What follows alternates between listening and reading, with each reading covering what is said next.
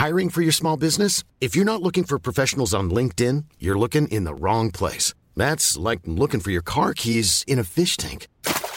LinkedIn helps you hire professionals you can't find anywhere else, even those who aren't actively searching for a new job but might be open to the perfect role. In a given month, over 70% of LinkedIn users don't even visit other leading job sites. So start looking in the right place. With LinkedIn, you can hire professionals like a professional. Post your free job on linkedin.com/people today. Life is full of what-ifs. Some awesome, like what if AI could fold your laundry? And some, well, less awesome, like what if you have unexpected medical costs?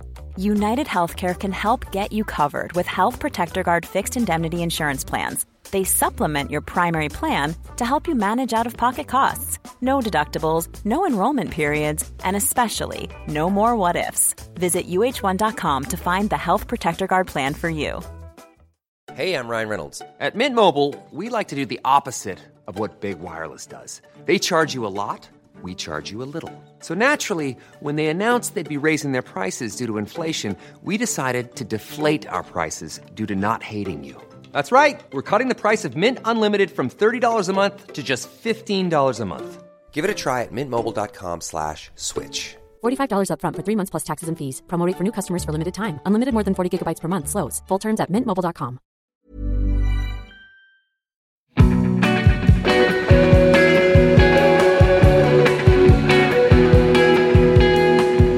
A lot of the people and the artists that I speak to on this podcast come from what I would maybe describe as a similar kind of philosophical outlook on life as yourself.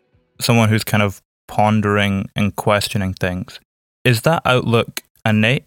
And do we make art as a result of that? Or is it something that comes from making art? Which one do you kind of feel results in the other? It's hard to say whether whether that's cart before the horse or not. I think that if you're making art, it just, one of the most basic requirements, I think, is that you are appreciative of anything that might disrupt the normal flow of things, because that's when new things come out. That's when new awarenesses are made. Not to sound too corny, because it's kind of a corny movie, but Dead Poets Society has a scene that features this very thing that I always used to love to reference whenever anyone would make fun of me for doing this very thing. But he has his students, what's his name? I forgot the... Robin Williams' character. Robin Williams' character, yes. It's going to come to me later. Has his students jump on tables, for the express purpose of sort of seeing things differently. So anyway, that's just a crude, corny example of what's sort of happening. I think when the kinds of different perspectives that one yearns for when one makes art, and this quarantine, of course, is offering that in many, many ways. But yes, I think it probably stands to reason that there is a predisposition to that kind of outlook that may, in fact, make someone be receptive to becoming an artist in the first place. It's hard to, I don't know. It's this sort of nurture versus nature debate that is very tricky. Yeah, there becomes a point after a certain amount of time where the line kind of just gets blurred and it all becomes one big reciprocal thing. I agree. I think you can identify when maybe somebody doesn't have enough of that thirst for looking at things differently. There's like people that are really good at having successful artistic careers. This is a huge theme in my life because my career has just been so kind of weird and at times inchoate and at times glorious and at times miserable. I mean, the way I'm making it sound right now, that doesn't sound all that special. I'm sure anyone who's had a successful artistic career can use those adjectives to describe their own experience. But I do feel like career versus production or career versus creativity is a really important theme for me. Yeah, because of that, I've taken notice of when maybe there's an artist out there, we're not going to name names, that, does really successful commercial work or something, or has really made a good business model out of their creativity. But you can tell that they aren't searching for those new perspectives, or at least they're not making use of them in their creative life. Yeah, I think quite often you can tell from a conversation. You can tell a lot about people from the way they think if you see them in an interview situation. And I think very quickly you can kind of latch on to whether they are someone who is of that kind of questioning mind, or just someone who almost has this innate ability to express themselves in a way that resonates with a wide variety of people without actually having much conscious kind of grasp of it. I don't know if that's maybe slightly a pretentious outlook on it. Pretentious outlook on that person? Yeah. Well, I think it's true. I said that. I don't, that doesn't sound false to me. I found that sounds like sometimes people really traffic in generalities because they want to offend the least amount of people, and they want to please the most amount of people. You know, I think that's certainly a prerogative of good business, let's say. I was just reading about or listening to a podcast, you know, Jacobin? Yeah. They have like Jacobin radio podcast that just kind of bundles together all sorts of different democratic socialist fare. And one of them is, you know, sort of looking into cinema for some of the more socialist minded variants. And they took a deep dive into one of Godot's early 1970s films, Tout à bien, which I haven't seen, and I'm going to as a result of listening to this podcast. And just the way it has Jane Fonda in it. It's incredibly Brechtian kind of postmodern, weird, somewhat successful, somewhat not so successful attempt to, you know, make some socialist points through the art of cinema that, not Godot, what am I saying? That's waiting for Godot. Godard. Godard. It was just fascinating. And then, you know, they said that in this case, Godard was just, you know, he had just accomplished fame and creative success with movies like Breathless. You know, he was the vanguard of the new wave. But then this was almost considered by many people to be career suicide because he was just doing something, and it failed. It totally flopped, you know. But, you know, apparently, according to the speakers, if you read his journals or read some history on Godard himself, he knew what he was doing, and he knew that this would be potentially a risky venture, but he took the risk nonetheless. And I just think that that's kind of so emblematic of what makes somebody like Godard just like an incredible artist to begin with. Was it a failure because he was almost trying to encompass too much? You know, that could be it. You know, I'm sure like he may have bitten off more than he could chew. He might have just maybe not thought things through. Or, you know, there's a whole wide variety of reasons why a movie would not be successful in making their stated goals. But sometimes you can respect the goal, right?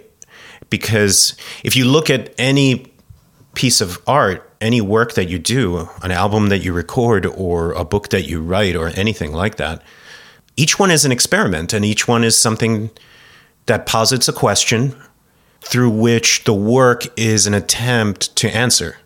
And you may or may not be successful in answering the question.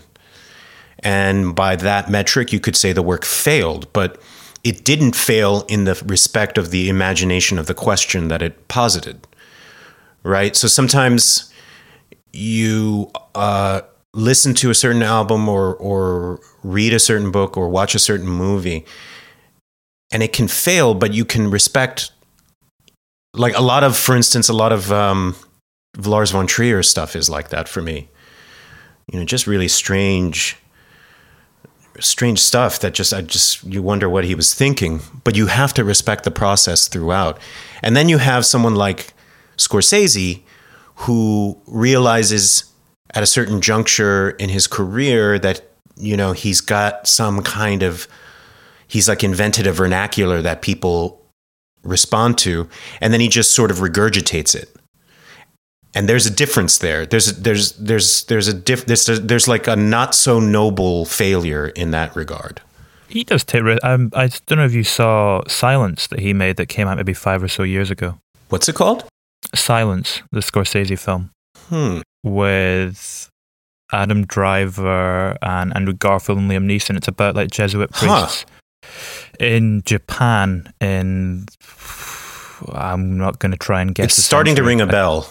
Yeah, but that was a really interesting kind of slow-moving, often quite painful look at the kind of both the enlightening side and the dangerous side of religion and what it can do to people. And it was probably more in a Godard thing where it didn't quite hold together as a full thing, but what he was exploring was interesting enough to make you respect it, if that makes sense. Yes, well, that to me sounds like what you would call a noble failure.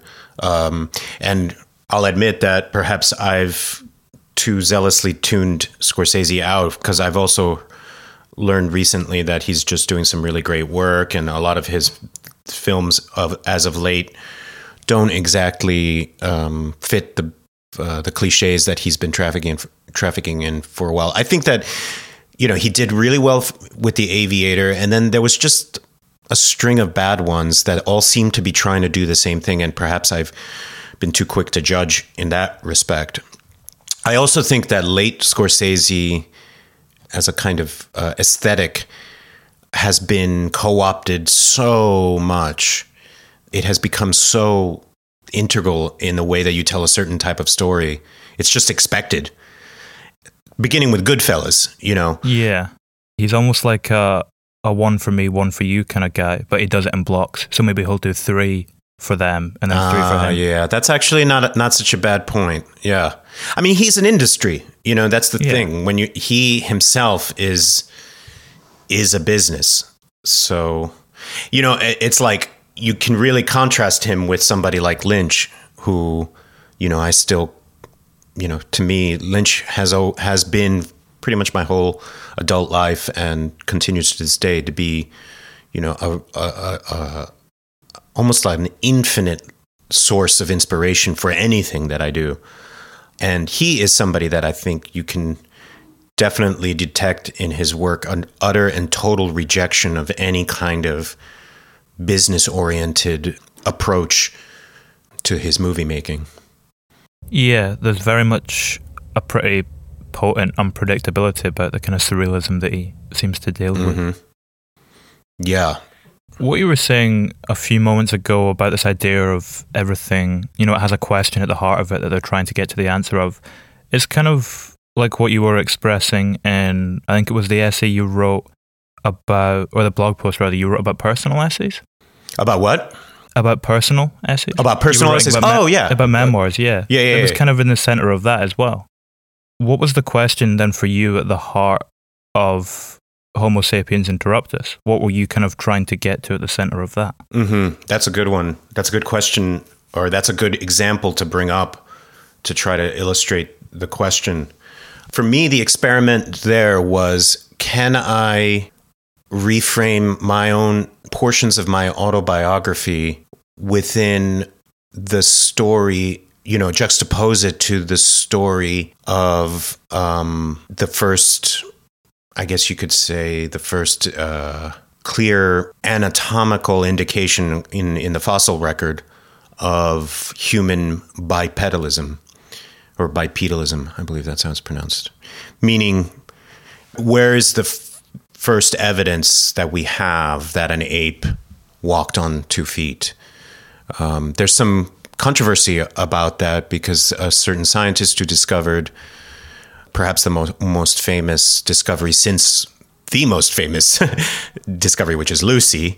This one's called Artie, and it was sometime in the late 90s. He's very proud of his discovery with regard to what he saw in the sort of tarsal bones of this fossil find. He claims that this unequivocally proves that around the time of this creature, which according to the fossil record dates it somewhat around 5 million years ago, that was the first known instantiation of bipedalism on the part of an ape, which is, you know, in paleoanthropological circles, like a huge big deal, because it kind of puts a very critical moment in the procession towards Homo sapiens at a much earlier date than was once previously understood.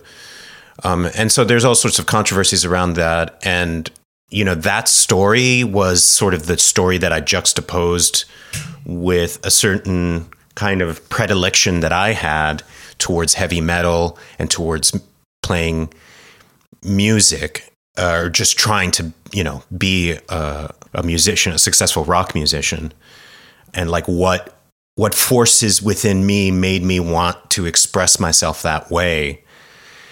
And Homo Sapiens Interruptus came about during a time where I actually wrote that while I was still in school. Interesting. Yeah. I mean, it was sort of like, you could say it's like a senior thesis is kind of where it started. And then, it inspired me enough that I kept rewriting it. And then I took it to the Fringe Festival. The thing is like when you're in school, there's just, I mean, some of the things that you see or that you do when you're in school is just, it's bizarre. It's grotesque. You're just trying things out. It's just, there's so much insanity in it. And I think Homo Sapiens Interruptus definitely, if were I to resurrect the piece today, let's say, I would, it would have to be, it would need to be really revised. Because I think back then I was just really jubilant about this sort of new craft that I had just learned, right? So it was really more about just exploring the possibilities,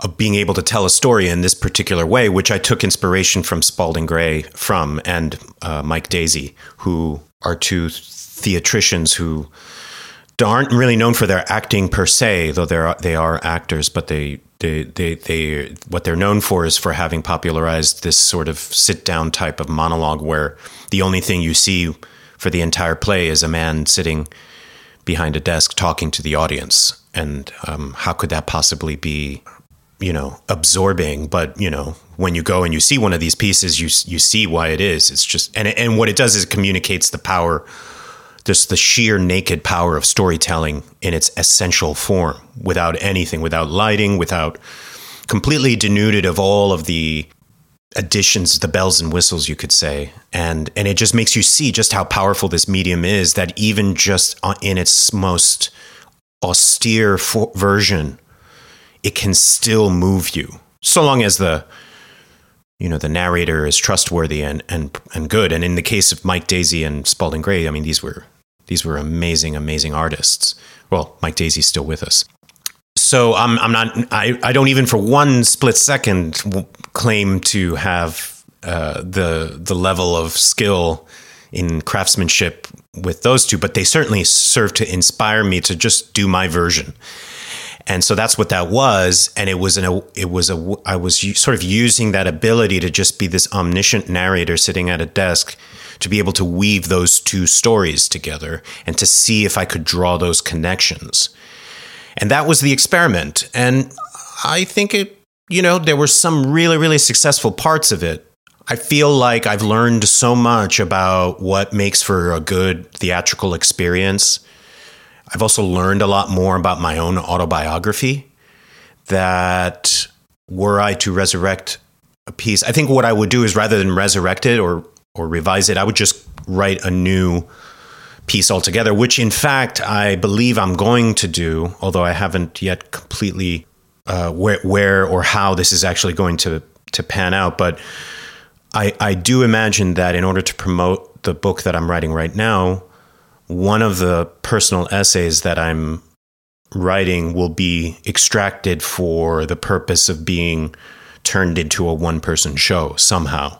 And it would likely be that sort of the mise en scène of a man sitting behind a desk narrating for the entirety of the evening. And so I would just need to find the right essay to do that for, and I haven't yet. So that's certainly a work in process. But if I were to run that experiment again, it would probably take that form. It's interesting that you're thinking about extracting one of the essays from the book, because in my mind, the way I'd always thought of that kind of framing device and the simplicity of it counterbalanced the complexity of the narrative that Homo Sapiens Interruptus sounds like. Where is that story that you're going to draw from the book coming from in relation to that? Does it need to be something that occupies a similar complexity, or do you think you could do it if it's a kind of simpler narrative? That's a good question. I think one of the reasons why I may not be so kind of gung-ho to resurrect Homo sapiens interruptus is, I mean, now that I'm talking about it, I feel like I might be overly harsh. I tend to be a fairly harsh critic of my previous work. I've been noticing that that's a characteristic of mine, and I think this might be an example. But I think one of the reasons why I don't want to is I do feel like I perhaps it might have been that kind of a situation with Godard where I bit off more than I could chew. It's really difficult. It may sound like doable, but it is insanely difficult to try to tell a story in a manageable amount of time for a performance like that, which should never exceed more than an hour and a half. I mean, I think Mike Daisy's biggest piece, the one for which he was unfortunately shamed, and there was a lot of scandal around it because he was caught not being as truthful as he was expected to be, because he was discussing about factory conditions at Foxconn, which is an iPhone factory in China, and apparently he made up a lot of the details for the purposes of his dramatic storytelling, and so there was a lot of controversy around that. But that piece, I believe it was called the Life and Ecstasy of Steve Jobs or something like that. I saw it; it was brilliant, and I think he was on stage for about a little over 2 hours, which is a really long time to sit in a theater and watch somebody talk behind a desk. But honestly, I didn't think about the time once. But that's because he's an incredible storyteller. I mean, it's just astounding when you see somebody captivate your attention that way, which he does. Anyway, to tell that kind of a story within a more reasonable amount of time, we're like, let's see if we can just shoot for an hour and 15 minutes, let's not tax the audience too much. And certainly considering, where I'm coming from and how early it is for me with that craft, I wouldn't want to exceed an hour and 15 minutes. It's incredibly difficult to throw in all these different narratives and all these themes. And I think that was kind of one of the problems I encountered. Or perhaps why the piece hasn't sat as well as it should, or just hasn't. Not that it sat badly. I mean, I'm very proud of that piece. I'm just, in terms of resurrection, I'm not exactly certain if that would be the right avenue for me. So yes, perhaps in this case, if I were to pull an essay out, I would probably be looking for simplicity. I would probably be looking for some kind of straightforwardness that might, because I'd be selling a book at the same time, right? And I will have just finished writing a book as well. So, I have to be humble too. And also, I think here's another interesting thing. It's good. I'm glad that we're talking about this because this actually kind of vivifies all these issues that need to be contended with. But another thing I noticed is when I'm writing for the stage, when I'm writing a monologue, there's like a different part of me that gets accessed. And I think that would be normal for anybody who, let's say, decides to write an essay and then also write a monologue. It's two different art forms, obviously. So there's just, I think the idea of bringing in like the narrative of paleoanthropology felt very natural for a monologue. I don't know that I would want to write a personal essay that tries to link those two stories together in the way that it made perhaps more sense to do so, if only for the sheer entertainment value of it as a monologue. And I think the thing with Homo sapiens interruptus is, it's not linear strictly, is it? You kind of jump around a little bit. Yes. Whereas an essay itself kind of has to be, I guess you can jump around a little bit, but it tends to be more kind of chronological in terms of its storytelling. Well, yes. To an extent. I mean, it depends on what you're actually discussing. I mean, some essays, so like the Mary McCarthy essays that I read are very chronological, and they almost lapse into memoir. They're just straightforward discussions. They just are so specific that you can kind of rank them as personal essays because, it's just a select amount of pages dedicated to this just one aspect of her upbringing, let's say. But when she is in the essay, she's dealing with it chronologically. because she's also talking about a certain phase in her life or a certain sequence of events. And, that works for her, and it also works for plenty of other people. I've read some incandescent essays that really just sort of deal with a moment. It could be like 15 pages just kind of trying to deconstruct a moment, walk in the park or bumping into a friend on the corner. I am struggling with this a lot, the lapse into narrative. It's so easy. Certainly when I first started writing, I was doing that a lot. And in some cases it's appropriate, but I'm striving for an aesthetic I'm striving to talk about things where chronological treatment would not be so appropriate. I guess if the essays themselves are kind of scattershot from all over your life as well, when you slip into narrative, it's harder to get it to maybe coalesce in a certain way. Yes. And kind of collate. Yeah, you're asking the audience to piece together a story where that's not really the intent. I mean, that's another reason why I decided to write a collection of personal essays as opposed to, let's say, a straight up memoir, is exactly for that reason. It's because I don't want to tell a story. I don't want to turn my life into a biopic. I mean, if there is something that I loathe as a genre, it's the biopic. I think that the biopic is probably the most toxic form of biographical narrative that I can think of. Now, certainly, I may be faulting the genre for its particular instances and not for the actual essence of the genre itself. They happen to make a lot of money because they tend to be about people that are very famous and very beloved. And so, of course, it's my belief that wherever there is a lot of money, there is a lot of corruption. And so that genre is heavily corrupted with formulaic treatments. I was very happy to note that the Elton John biopic was very different in that respect. I don't watch biopics, but from what I read and what I heard from other people, the way they treated his life was done very, very well, because it sort of didn't try to be realistic. The movie tried to be like Elton John's ethos and aesthetic. And conversely, another biopic of the same time, roughly the same time, which was the Queen one, strikes me as utterly and completely hopelessly mired by the vagaries of this sort of movie making.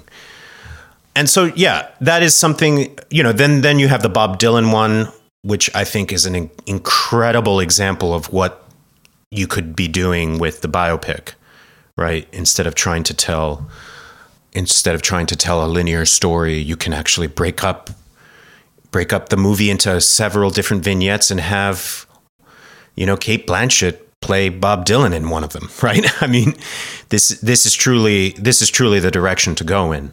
And we need more of those examples. It's a perfect device for him as well as a person. Like this idea of all the different sides to him and the kind of enigma that he exists as. To cast it as, is it 6 people, I think, in the end? 7? 7 different people, maybe, is, a perfect kind of narrative device to frame that in. Absolutely. That isn't to say, though, that I don't want to let, the Johnny Cash movie off the hook, let's say, right? Because I think it did do an incredible disservice to the idea of Johnny Cash by essentially making a Disney movie out of his life. And that's kind of what all these biopics do. They're just trash because they're just capitalist commodities regurgitated through the prism of nostalgia. I don't know. I just find them disgusting. But I find them disgusting for the same reason that I find capitalism disgusting. So there's probably no surprise, no surprise there. And so hence I am in my own work, am trying to make my let's call it a memoir, but I put that under heavy quotations. What it really is a collection of personal essays. My book, I want to make it biopic proof. That's sort of one of the goals, is to sort of insulate it from the grabby paws of capitalism's endless efforts to commodify everything it touches with its pusticular hand. Sorry for the flaming rhetoric, but anyway, that's sort of a goal. And so to kind of the first plank in that goal would be to deconstruct the whole notion of chronology and narrative. And so that's something that I very consciously do as I write. It makes the project very, very difficult. It makes it take a lot longer than it normally would. But I think the product will speak for itself once it's actually finished. Is it possible to make it tabloid proof as well? Because you know that whatever you're going to write, that Rolling Stone or whatever are going to try and find something in it. Is it possible to find a way around that by using this narrative? Well, I'm glad that you brought that up, because it actually reminds me of some of the most recent sensationalistic and cynical takeaways that the music press has, concocted for me in my own case. And I think this is probably one of the reasons why, as you so patiently saw, that I feel the need to kind of, preempt any interviews that I give with a certain set of guidelines, because, I've seen what the entertainment industrial complex likes to do, and how it completely, robs an artist of their autonomy. And in this case, and here's an example. So, 5 years ago, I did an interview, and this was, I really was just out of school. I hadn't spoken to a journalist in probably 7 years. And someone approached me, and I figured, okay, I've just graduated. It's time for me to just talk about where I've been, which I did in the interview. And of course, it was naive of me, because I should have understood that, people have been wondering. And so media outlets are going to consider that to be a news item. Carlos Dengler breaks his silence, or Carlos D breaks his silence, and all these sorts of like handy dandy slogans that the media like to use. What ended up happening was that the biggest takeaway that you would see, which is, and this is also something that I 7 years is a long time to get out. And it was during those 7 years that a lot changed in sort of the media ecosphere, the way social media sort of took off. It all happened while I was in school. So in a way, I was kind of hibernating while social media was essentially taking over the media ecosphere.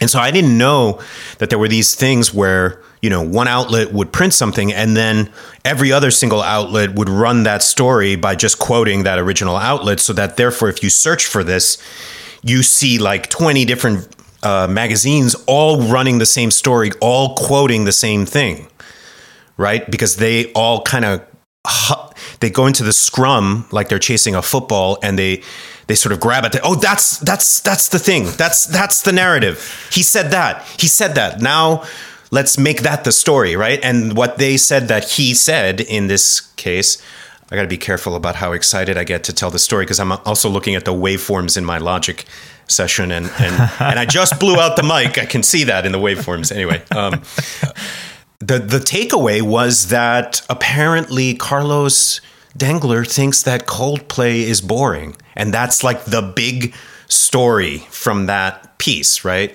Even though it was one line and it was completely taken out of context, because that's not, in fact, what I said. What I did say was that I went to see Coldplay on Saturday Night Live. And it was kind of like a teaching moment for me, because normally I would be really inspired by a band, but instead I was inspired by the actors playing Saturday Night Live. This was right before I went into acting school. So what I was trying to communicate was that some other art form, not the one that you normally expect, was pulling me in that direction. And Coldplay just happened to be the band that was playing.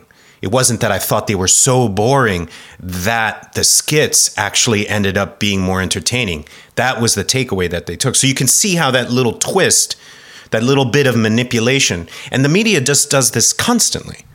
I mean, this is how they make money. This is sort of the business principle. It doesn't matter what you say or what you do, or it doesn't matter what you say in the interview.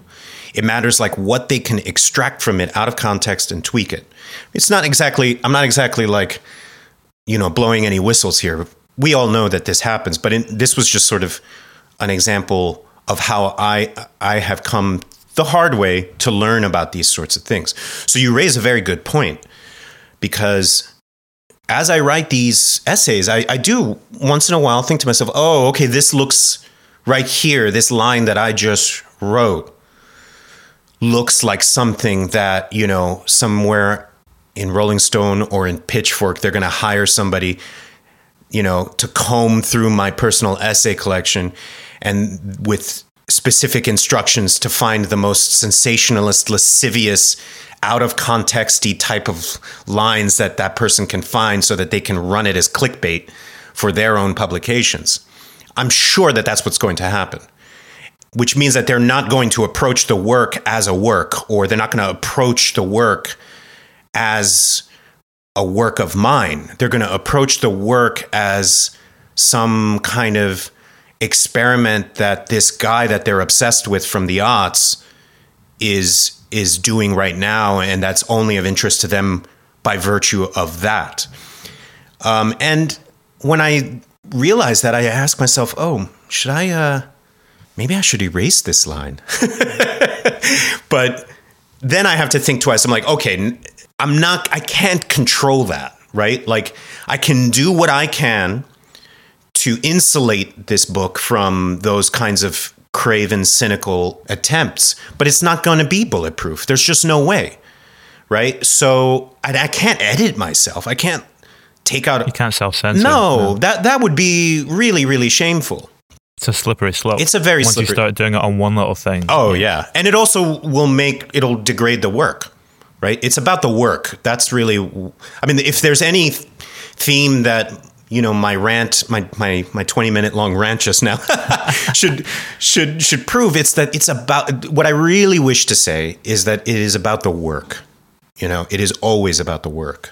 I think the other thing is that what we've just been speaking about, that's also what's killing the media. That's why it's slowly dying out, because people are sick of this kind of out of context, false approach to information and just everything. Well, that's why things like what you're doing are taking off, right? That's why people are thirsting. That's why Substack is taking off.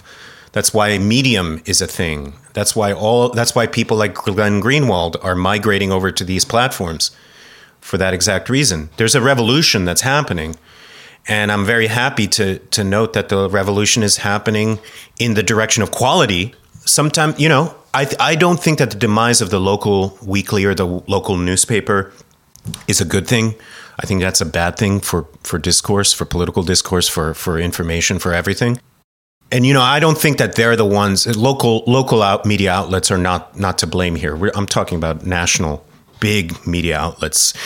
I can't say that there wouldn't be at least a smidgen of schadenfreude to find out that, let's say, a Rolling Stone had to kind of, you know, pull its issues off the racks because it just couldn't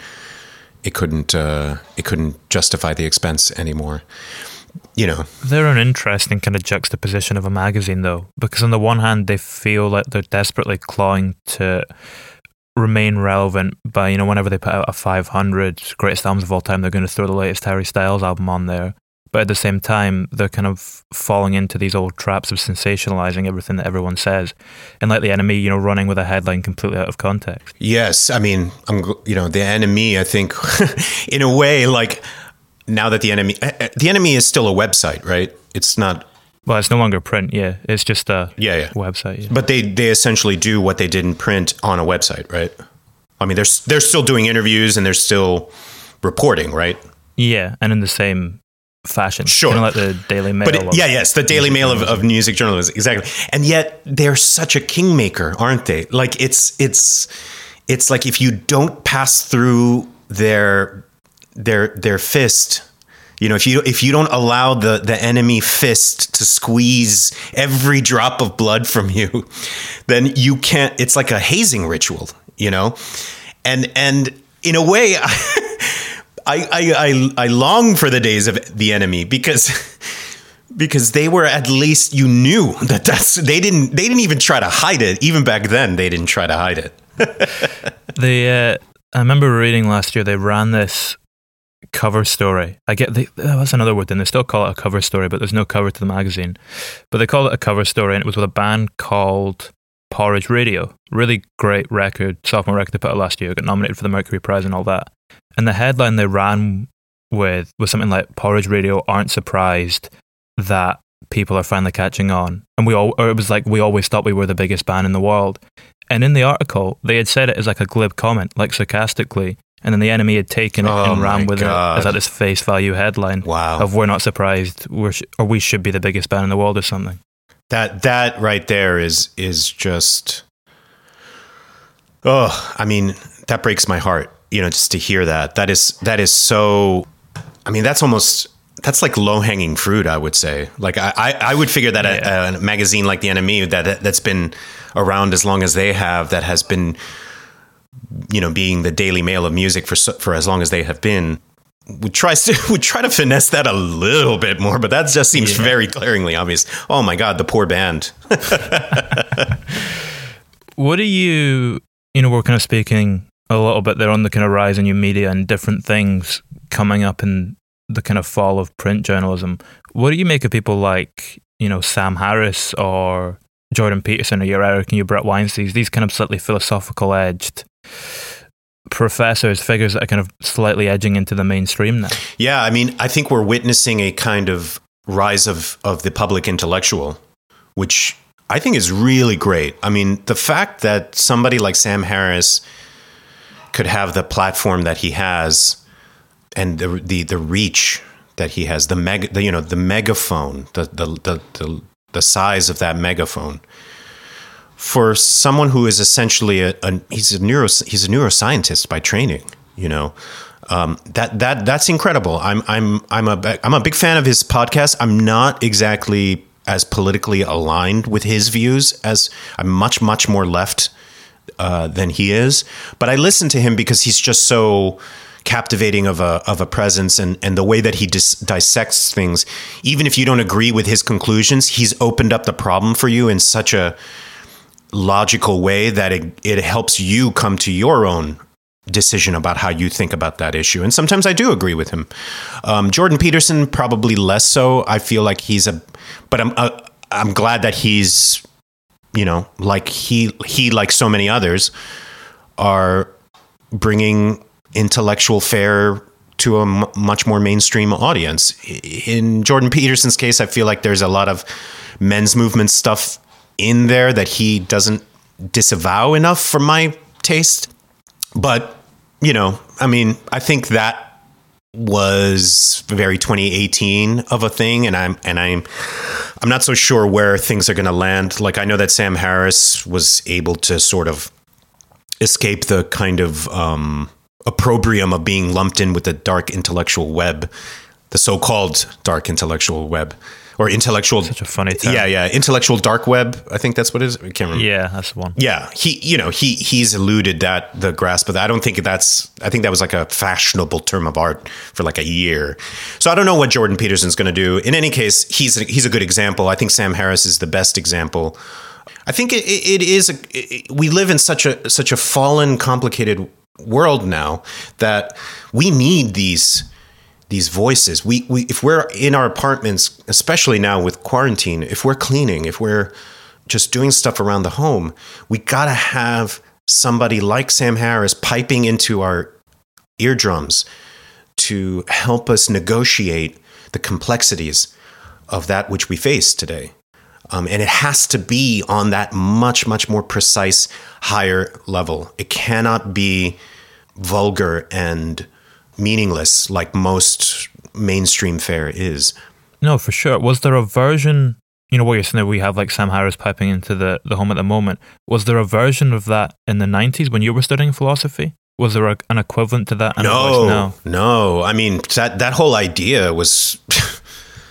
I mean, I would, if you would have told me that in the 90s when I was studying philosophy that, there'd be this website that you could go to where you could upload lectures on Hegel and Kant and Heidegger and Husserl, like other professors in other colleges that are being filmed, and you can just like watch them for free and then listen to, I don't think anyone would have understood the term podcast, but if you had said, radio, a kind of radio show that comes through the internet where they're talking about, philosophical concepts like and issues like atheism and theism versus atheism and so on and so forth. That would have blown my mind. I mean, that would have just blown my mind. And here we are. I mean, it's fantastic. This is like, sometimes I'll go down, a Wittgenstein rabbit hole on YouTube. I think it's awesome. Of course, there are problems with that. I mean, then there are people who are going down the right wing rabbit hole, and that's a real huge problem. I imagine that YouTube is working on those sort of algorithmic issues. But, in terms of just taking like a quick dose of, it's good because if you're like, I want to read a book on philosophy, like it's been a while since I've read a book on philosophy, where should I go? You can just go to YouTube and spend like an hour or a couple hours listening to some lectures about this philosopher, about that philosopher. And then you can come to your decision, and then you go get the book and then you dive in, which I think is just a really, really powerful means of transmission for stuff that would normally in the past have driven a lot of people away because they just wouldn't have had the time or the inclination to really try to find the book that they're like truly in search of. Were there books that were particularly important to you growing up that kind of pushed you in this direction to, study philosophy at that time or become intrigued by it? My journey to philosophy is kind of analogous to my journey to classical music. Just very briefly, a lot of times, especially like indie kids, there's a whole crossover genre of indie classical right now, which I think is fascinating. It's a lot of just people in Brooklyn, but it's great. A friend of mine has a label called New Amsterdam that is just tons and tons of just some of the most interesting music that combines indie rock and classical music. And of course, Bryce Dessner, is one of the most, is perhaps the most famous example of this type of crossover musician. And I think a lot of us, maybe not just indie rock, but just rockers in general, kind of make their way to classical music through prog rock. So prog rock is sort of the first stop in the music adventurer's journey, right? So you start off with pop music and, let's say in my case, heavy metal. And then, so then you listen to this one band that has 6-minute long songs and you're like, wow, that's crazy. And then you hear about Yes, a band who does one song per side of the album, right? And you're like, what? They jam for 20 minutes? Oh my God. And so then you dive into that. And then after a while you say, okay, so now I see where I'm headed. And then classical music becomes the next step. You sort of make the leap into that genre because it seems to offer the largest canvas upon which to, exercise all of your musical gestures, where rock can no longer capacitate it, let's say, without becoming unduly pretentious. I think it was similar for me with philosophy, but by way of kind of these Carlos Castaneda books where, I did a lot of, never did LSD, but I smoked a lot of pot and I sat in my room listening to Pink Floyd and really just hallucinating, the music, not colors or not in a synesthetic experience, but just sort of listening to the same song that you listen to when you're sober, but when you're high is just like, wow, obviously we've all done that to many a Pink Floyd song. And, a lot of these songs were designed for that. And then of course it's just one more step to, Carlos Castaneda was this author who met this, Mexican guru and did a whole bunch of peyote with that guy. And he saw eagles and saw crows flying and went down into the desert and blah, blah, blah, blah, blah. And of course, this seems like, I want to read about that. And then you read about all the acid trips that he did. Of course, then you're into Timothy Leary by this point. You're reading the motorcycle acid test or whatever the hell it's called. I can't remember what it's called. What's it called? I can't think of it. In any case, and and Kurt Vonnegut and all of those guys. And so then you're just like, I'm not satisfied with this. I want to take the next leap. And then you, by chance, discover Descartes. For me, it was a girl that I was dating who was taking a philosophy class, and she knew how much I was interested in all of this sort of pseudo spiritual kind of Timothy Leary type of counterculturalist fare, and asked me to try to decipher what Descartes was saying in this one passage. And without having ever read Descartes, I was able to kind of give her a little bit of an assist, and then notice, whoa, I really like this. This really speaks to me. I want to read more about this. And then that's what got me into philosophy. And then I realized, oh, okay, so this is where you really tackle these issues. Like, this is sort of the intellectual, this is where the real work gets done. From that point forward, one thing led to another. I mean, I read one book by Nietzsche, and that just kind of set me off. Yeah, you get into the flow of it, and or momentum is probably a better way to describe it. Absolutely, yeah. Absolutely. Was that the same for you when you started studying acting? Because you weren't massively into theatre before you began studying acting, right? It was kind of what? Yeah, you know what's interesting is, like, I hated all the kids that would star in the school plays in high school. And these were a lot of the kids that I ended up being in school with. I hated musicals. I mean, I still kind of hate musicals. I don't want to. I feel like I'm betraying the cause because so many of my colleagues are huge musical fans. But let me put it this way: my appreciation for the genre has been expanded as a result of my time in acting school. But there's a limit to that expansion. And historically, I certainly was not a fan of the genre. Especially if you're a goth, it's really hard to be into musicals. It's if there's a genre that's antithetical to goth music, it's the musical. I'm trying to think of a goth musical. I think that would be really bad. It would be really boring, is what it would be. Yeah. So because to me, the kids who participated in the school plays were, they were nice kids. They didn't want to piss teachers off. That was sort of my MO. Like, I just wanted to completely piss everybody off. That was the plan. It's like, I did not want to participate. I did not want to cooperate at all. Participating in an extracurricular activity was a form of cooperation. And, high school plays were an extracurricular activity.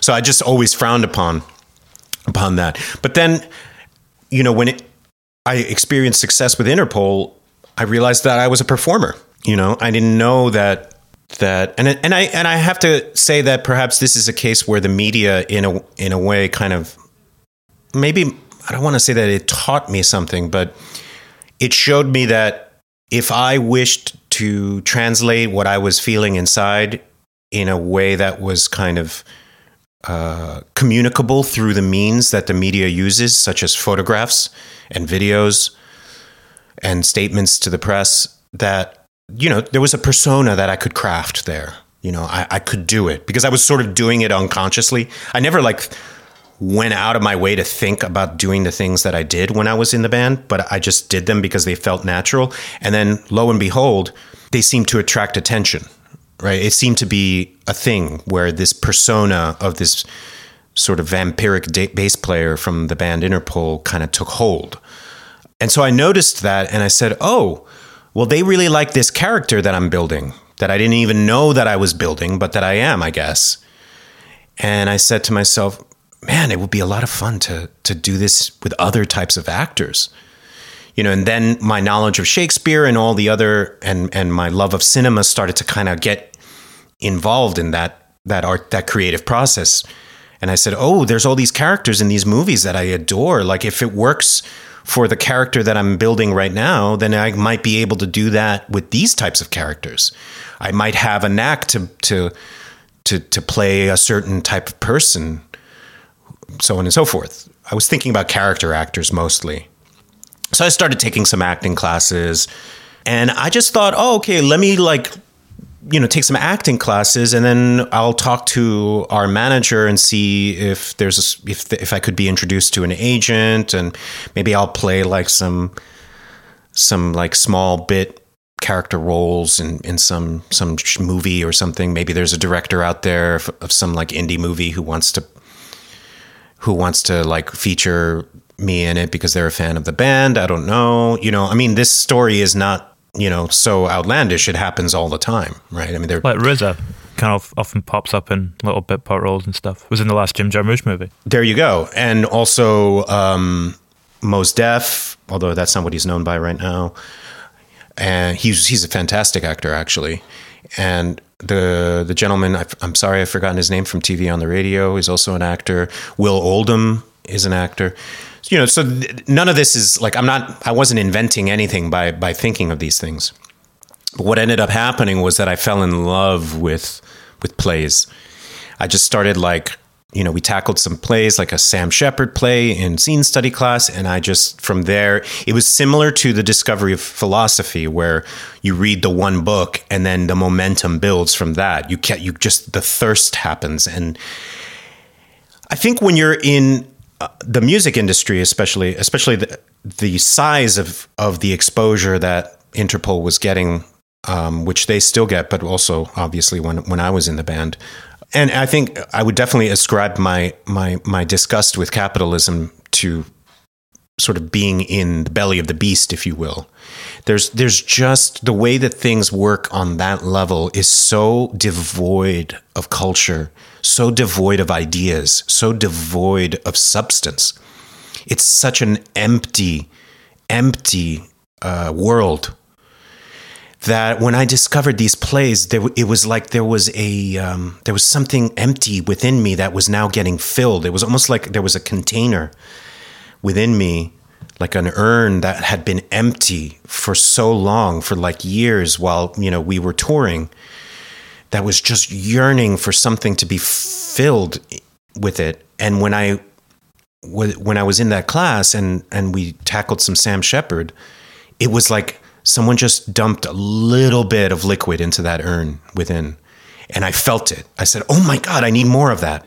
Then of course, once you taste the first bite, you can't stop, right? So then Sam Shepard led to Angels of America. Then it led to back to Shakespeare. Then it led to all the classics. Then I discovered Ibsen. Then I discovered Strindberg. Then I discovered all the playwrights who were contemporaries, who were putting out plays like Lobby Hero. And I would then go to Broadway to see the latest plays. And then I started reading the theater reviews in the New York Times. And I said, oh my God, that sounds amazing. So I would go to that play. And then I would meet this director. And then I went to this acting school, and so on and so forth. And then next thing you know, it's 2015. I don't have a career anymore, but I have an MFA in acting. It's almost, can you that first kind of taste of it you were speaking about there, can you ever get back to that? Is it like chasing your first high, or can you actually kind of replicate that feeling and achieve it again to the same degree? Well, I'm getting that spark now, with the music that I'm writing now, because it's been so long since I've written. So there's this feeling of like, ooh, this feeling again, which it's been a while. I get that feeling as I write my essays, because that's a relatively new form. I think there is a way. I think with acting, and look, this is why you don't make money as a theater actor. My colleagues in the theater tend to say, I don't have a theater career. I have a theater habit. And it's true. It is a habit. It actually costs you money to be a theater actor. You have to supplement your habit with TV. That's that's the business model, right? And there's just something so satisfying about that world, that if you could break in and if you can get work, you're just dealing with an art form that is just much more rewarding, just by its very nature. It's more organic. It's quieter. The passages are longer. The writing is deeper. It asks for a different response from the audience that's a lot more generous. And so you can actually fill the vessel regularly with that work. You just have to be willing to make sacrifices when it comes to money, when it comes to, I don't want to say quality of life, because that makes it sound like you have to suffer, and I'm certainly not suffering. But you do have to accept that you're going to have to live more modestly. Let's put it that way. But the rewards are make it well worth it. We are almost entering a dangerous position, though, where that is what all art becomes. Like, we seem to be heading in this way where, as it gets a lot less viable to enter a lot of different worlds, that a lot of it kind of becomes sealed off to a lot of people, if that makes sense. Unpack that a little bit. I want to make sure that I'm following you. I know a lot of new bands and stuff coming through, and the kind of window of income for them is getting kind of narrowed down further and further. And it feels like the film industry also, to a certain degree. But then, I don't know. Maybe I'm thinking of this more in terms of a Britain issue because of the way that we seem to be getting a little bit more isolated and the kind of doors seem to be closing a little bit, if that makes sense. You're speaking of Brexit. Yeah. Yeah. Trying not to say the B word. Oh, man. You guys started it. No, I'm kidding. It was after Bowie died. Everything started falling apart. There was I don't know if you caught that, but there was a New York Times essay that was specifically about that. In fact, it said... Was there actually? Yeah, it said like after Bowie died and then the world fell apart. And it is very true. He died in January 2016 and, Brexit happened in June. So, right? It was June? Yeah, and then Trump. So, I mean, it's absolutely true. He was sort of like the angelic alien that was holding everything together, right? And what's interesting is that I used to think, man, it's going to be weird when Bowie dies. Like, how are we going to live in that world, right? And well, here's the answer: you don't. But yeah, no, I think you're absolutely true. I mean, woe be the burgeoning musician of 2021. Because it's certainly not an industry that I would try to break into today. And I'm not saying that just because I've already quote unquote, broken into it. The landscape is utterly different than I mean, just the whole phenomenon of a 360 deal. I don't know if you're familiar with this idea. I'm not. The 360 deal is sort of what it was the music industry's answer to the MP3. Because once the downloadable free MP3 or free streaming on YouTube phenomenon began, and the music industry lost control over that critical part of its business model, it could no longer offer bands the sweet deals the sweet contracts, the plush, sort of cushy, palmy contracts that it once did, which we were the beneficiaries of Interpol at a certain time. And in fact, Capitol Records, if I recall correctly, this is a while ago, reneged on their deal as a direct result of this sort of revolution, because they saw the contract that we were one of the last. They saw the contract that had been signed, and the MP3 revolution happened in about 2004, 2005, I believe. And they said, what? No way. This isn't happening. So they just found a way to kind of drop us because they were going to lose millions if they were to continue with us. So what the music industry did as in response was concoct this thing called the 360 deal, because before they didn't have to touch merchandise or touring. Essentially, the band pocketed everything from the tours, and the music company, the record label, made money off of record sales. Well, now you can't make money off of record sales. So what is a record label to do? Well, they're going to say, well, we'll put out your music, but you're going to have to give us a cut from your touring, which means that the band is going to have to tour constantly. So, I mean, this is one of the biggest reasons why I decided to leave the music industry, because not only did I hate touring to begin with, I certainly was in no position to augment the level of touring or to continue down a career that would actually rely on touring. And I just think this 360 deal to me is just, it's just draconian. It's absolutely draconian. And I would say that it's draconian for any band today to try to make it somewhere. So of course you have these niche genres that are, music is very rococo today. Everything's sort of derived from other recycled bits. There's like this endless procession of retrospection and recycling, and it's exciting on many, many levels. And the splintering that's happening is really, really exciting. You have like 500 micro genres, right? And any band can be really successful within them. But as you say, the opportunities to actually make a living off of this are almost, non-existent. Yeah, I think it's going to be the same problem that a lot of industries face in years to come as well, with the way that the internet has made a lot of things free. And also we're going to see AI starting to come in probably in the next 20 years in a significant way. Oh yeah. Well, that is actually, I don't know if you've read Yuval Noah Harari. The Sapiens book. Yes. So he has really, when he, in Homo Deus, which is his follow-up to Sapiens, he has some really interesting thoughts about You don't need to necessarily read the book. You can sort of watch any of his talks on YouTube where he it's one of his big themes about how the algorithm knows you better than you know yourself. Yeah. And so, I mean, yeah, if in the next 20 years, we're going to see what AI does to even our own music listening habits. Who knows? There might be AI in this Logic session that I'm playing right now. Like the Logic AI bot might tell me, oh, do you really want to play that C sharp there? Don't you want to play this? And then I might say, oh my God, that's true. That's what I really wanted to say. Thank you, Logic. Thank you. All hail the AI. Oh, how dystopian. You can't beat it, enjoying it. How dystopian. It's like, speaking of dystopian, what was the piece you wrote on gentrification as well? A little while back. I'm glad you brought that up because that's actually an essay that I really want to rewrite for the book, and I want to heavily revise that piece. Actually, why do you bring it up? Let me ask you. I think dystopian's in the title of it. Is gentrification, yes. Is it eternal paradise or dystopian or something? Yeah. It's an interesting one though. The way you kind of weave your personal edge into it and kind of look at our role. Like we all think gentrification's a bad thing, but then we're sitting there sipping our Starbucks coffee or whatever. That was the goal, to kind of put the mirror on us a bit. All of us who it's very fashionable to kind of complain about gentrification.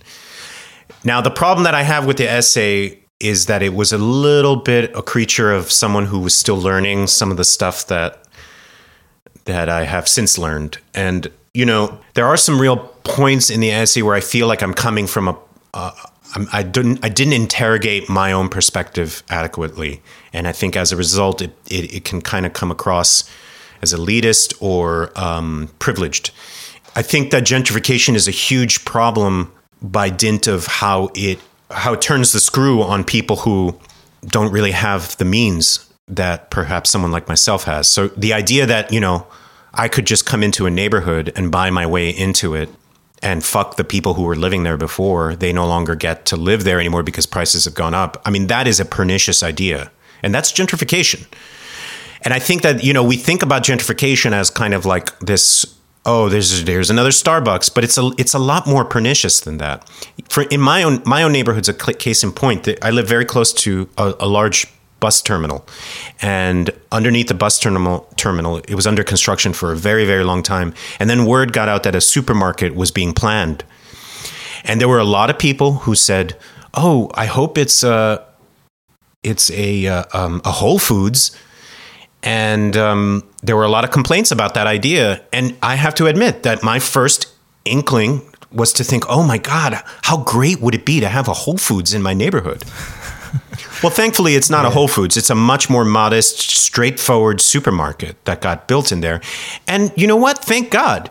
Because I know that many of the people that live here wouldn't be able to afford to go to that Whole Foods. So where would they get their food? They need food too. I don't need those things. I can learn to live without Whole Foods.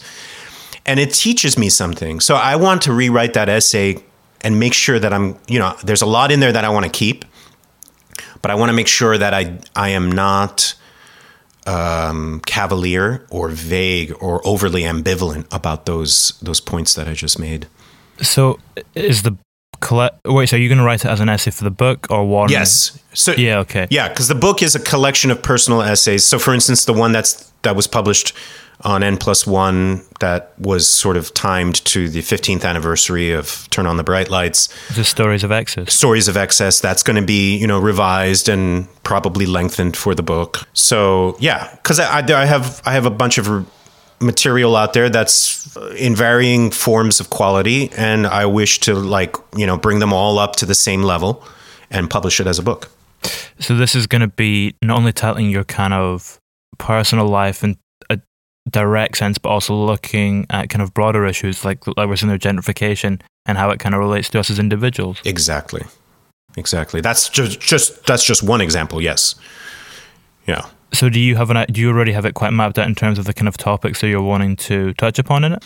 Yeah, there's still some that I'm working on in terms of just getting clear about what the theme is. But for instance, right now I'm finishing up an essay that's about a friendship that I had with someone right before I moved to New York. And it's really about our own personal ambitions, but how like self-deluded we were. So the theme that I'm interested in exploring in this piece is the extent to which ambition relies on self-delusion, which I think is, relevant to anybody who's looking to try to succeed in anything that might seem kind of unlikely, such as a career in music or in the arts. To what extent do I need to so-called fake it till you make it syndrome in order to be successful? And what does that mean? Like, why do we have to be so self-deluded in order to reach our goals? Like, when do I get to actually be in reality? So the story that I have with this friend of mine is like emblematic of that idea. So I'm trying to tell the story through that prism. That's an example. So, there are other, I'll be going back into my days in the music industry and sort of critiquing a lot of the stuff that I encountered. My drug usage, for instance, will get a kind of critical theorist take, you could say. Again, I promise it'll be entertaining on some level. That is something you touch upon in Stories of Excess, though. You kind of look at the idea of drug use being related to this concept of rock and roll, or rock music. That was my attempt, certainly, in that essay. Yeah, and I think when I rewrite it for the book, I'm going to try to be a little bit more expository about that particular point. In terms of your own personal experience with it. And also the actual point itself, which I think, I wrote that essay and I was just kind of discovering this sort of mode of speaking, right? And I feel like, that was, 3 years ago or something like that? So, a lot has happened in there. I've been writing nonstop since then. So whatever I would kind of put forward now would be dealing with it on the level that I wish to be dealt with at the moment. Yeah. Do you kind of reflect and analyze your past a lot at the moment if you're writing a lot of kind of personal essays? Yeah, I just told my girlfriend the other day, I'm basically living in the years 1987, 1996, and 2003. Like, those are the years I'm living in right now. Not a bad place to be living compared to where we're at the moment. I guess you could say that, yeah. In many ways, it's rather fortuitous that this has happened because, right now the present is almost unwatchable. So it's good to have a place to kind of, a Narnia within which to subsist and write about, and which is exactly what I'm doing. It's really kind of like an out-of-body experience, so it's very surreal. And I'll be frank, I can't wait for this book to be over so that I can just get in my time machine and enter the present day. But I'm doing my research. I'm reading my journals. I'm going back to old press clippings, and it's exciting. And I'm really looking forward to putting out something that I hope will appeal not just to music fans, obviously, but to people who are interested in culture and in ideas and in reading and in writing. Yeah, similar to the Homo sapiens interruptus. Exactly. Just to touch upon what you were saying about looking and delving back into your past being an out-of-body experience in some respects, can theatre ever kind of serve that purpose for you as well? Yeah, I mean, that's the really addictive part about acting is these... I fell in love with acting because, for the same reason why I just loved, sort of being a star when I was in the music industry. I'm somewhat paying the price for that love affair because, as I'm sure you know from having read the tip sheet that I sent you, my present day endeavor is to try to separate myself as much as possible from that persona, and to try to point towards the person who created the persona, not the persona itself. And I think that's a lot trickier than, it may sound just off at first blush. But I loved playing that persona, and I love playing personae. So acting is a way to, it's if there is an art form that really, really, truly traffics in magic, it is acting. It is truly startling. I mean, regularly to have seen my classmates transform right before my eyes. It's quite an experience to witness the ability to turn your body into such a flexible instrument and to inhabit whole worlds and other thoughts. I think it's necessary for a healthy society. I think it dates back to a very early time in civilization for good reason. It's a religious experience. It's a sacred experience. And it can be an addictive experience for the performer as well. Yeah. What you're saying there as well about, you'll watch your classmates turn into someone completely different in front of you. There's this thing about acting that when you put it in that more controlled environment, it's a lot more striking than just having a persona, because a persona kind of appears to be all the time, whereas acting, like you say, you're seeing the transformation occurring almost instantaneously. I'm glad that you brought that up. Yes, you're right, and I think that was the reason why another reason, perhaps more practical one, of why I wanted to pursue acting. This distaste that I started to have with the way that the personae of the musicians in the rock music industry, I'll just be more specific about the music genre, in rock music, but it also happens very much to a large degree in hip hop, that there's just this unwillingness to kind of allow the musician to occupy different personae. Like you pick the one and then that's who you are. And you're not allowed to step out of that costume.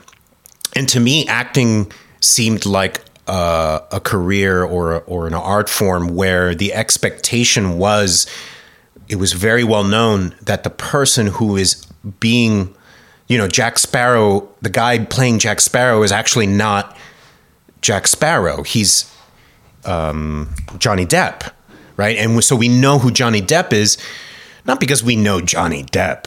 And if the previous couple years is anything to go by, I don't know that we're all that interested in knowing Johnny Depp.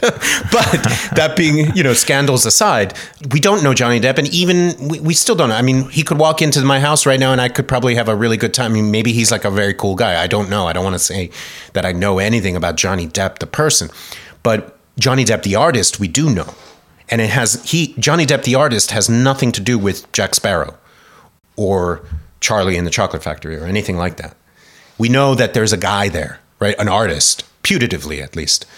And that's baked into the career, into the art form, in a way that I don't think is the case in music. And I got very attracted to that. Yeah. It's almost like the same freedom, but with less of the drawback. Yeah, absolutely. Absolutely. I would totally sign off on that interpretation. I was reading your essay on Henry Rollins as well. Is he someone you would kind of, slide into that category of having occupied a persona and is kind of playing a part to a certain extent? Yeah. Henry Rollins, I think, is a really interesting example of somebody who has managed to cultivate a persona that really does feel truly authentic. Like, it does feel like that's who he is. And I bet it is who he is. I would bet that he wakes up and he is instantly himself without needing to filter that through anything that maybe somebody else might need to filter it through. And the kind of career that he's been able to enjoy, I think, is just absolutely spectacular. I just can't think of somebody who has had the level of freedom and independence to kind of just dabble with what he wants to dabble in. And it's interesting too, because he's also very much wedded to zeitgeists. So in the 80s, he was terribly uncool. Like, he was just known as this like real guy with super duper anger management issues. You did not want to talk to him and you didn't want to get close to him. And he was just that guy in that band that we all love. And then in the 90s, he became very cool. Like, that's when Rollins' band like really took off. Then in the aughts, he became uncool again. Like, you were just like, Henry Rollins, ugh. And then in the teens, he suddenly became this like Renaissance, this aged like warrior that was like this Renaissance man, right? And, that just speaks to how authentic he is. He's not like running with the wind, right? He's just being himself. And when he's cool, he's cool. And when he's uncool, he's uncool. And he doesn't give a shit. I don't know if I can say that on here. I think I can say that. Okay, thank you. So I think with the essay, I think what's interesting about that particular TV episode, which is now very dated. I mean, it's from a long, long, long time ago. But it was late enough in his career where you could consider, his heyday behind him, let's say, for lack of a better better word. But it's interesting to see him, I think one of the pitfalls of being famous for being yourself is that then you don't get to escape yourself, limitations and all, which is not necessarily a bad thing. Like it's not like he's causing harm to the world, but you can really see how he was completely unwilling during this episode to kind of to try to show a better side of himself. And again, I don't want to be like doctrinaire and say, oh, you should be doing that, like that there's some moral of the story here. He didn't do anything wrong. In fact, it should be lauded that he was as honest as he was. But I just think it's interesting to be somebody like him who is so comfortable, for instance, not even being therapized. And again, I don't know, maybe he does see a therapist, but he doesn't show some of the things that you often see in people who have undergone therapy, who have interrogated their motives to a certain extent. And yet he somehow gets by and somehow stays relevant and stays cool. And I just think that that's a wonderful achievement and almost impossible to replicate.